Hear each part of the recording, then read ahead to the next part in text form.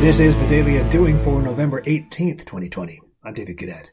Walking the talk is a familiar refrain supporting the notion that our actions should match our words. Your character is a difficult thing to hide or disguise.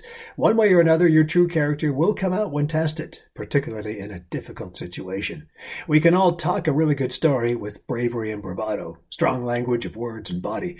But are the actions consistent with the attitude? This is where character is tested. Being a friend to the friendless, defending the defenseless, a voice to the voiceless. You can do all of these, but you have to get used to the feeling of discomfort because by default, if you are doing any of these things, you are in the minority, and the minority is a lonely place. If you're going to talk it, you better be prepared to walk it, even if you walk alone. Today, on the Daily Undoing.